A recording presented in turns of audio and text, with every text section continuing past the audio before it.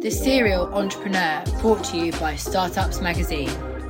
A podcast bringing you leading businesses and founders who have a story to tell and explain some of their biggest challenges.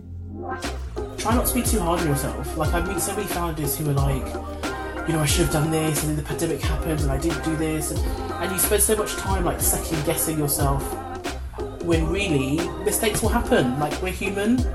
It really does improve over time, and I think sometimes when you're starting out, you kind of almost expect yourself to have, super high standards from the start. You want to do your best at the start, absolutely, but you're never going to be perfect.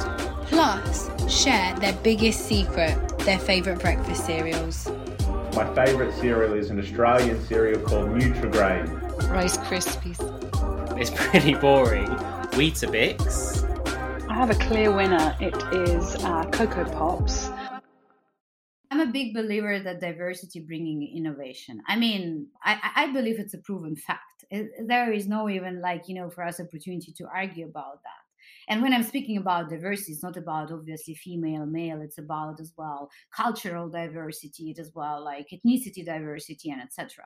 So I'm a huge supporter, I would say, about any different type of the diversities that we could bring to the business. And obviously, what we could see in the tech, there is more and more conversation happening in Europe, right? Not only Europe, but globally, right? About how it's important to make sure that we have this diversity in tech and we have more female founders and that we're supporting those female founders, etc., right? But as well within the corporate world to bring more executives, right, on female founders to support the path. The Serial Entrepreneur, brought to you by Startups Magazine. A podcast bringing you leading businesses and founders who have a story to tell and explain some of their biggest challenges.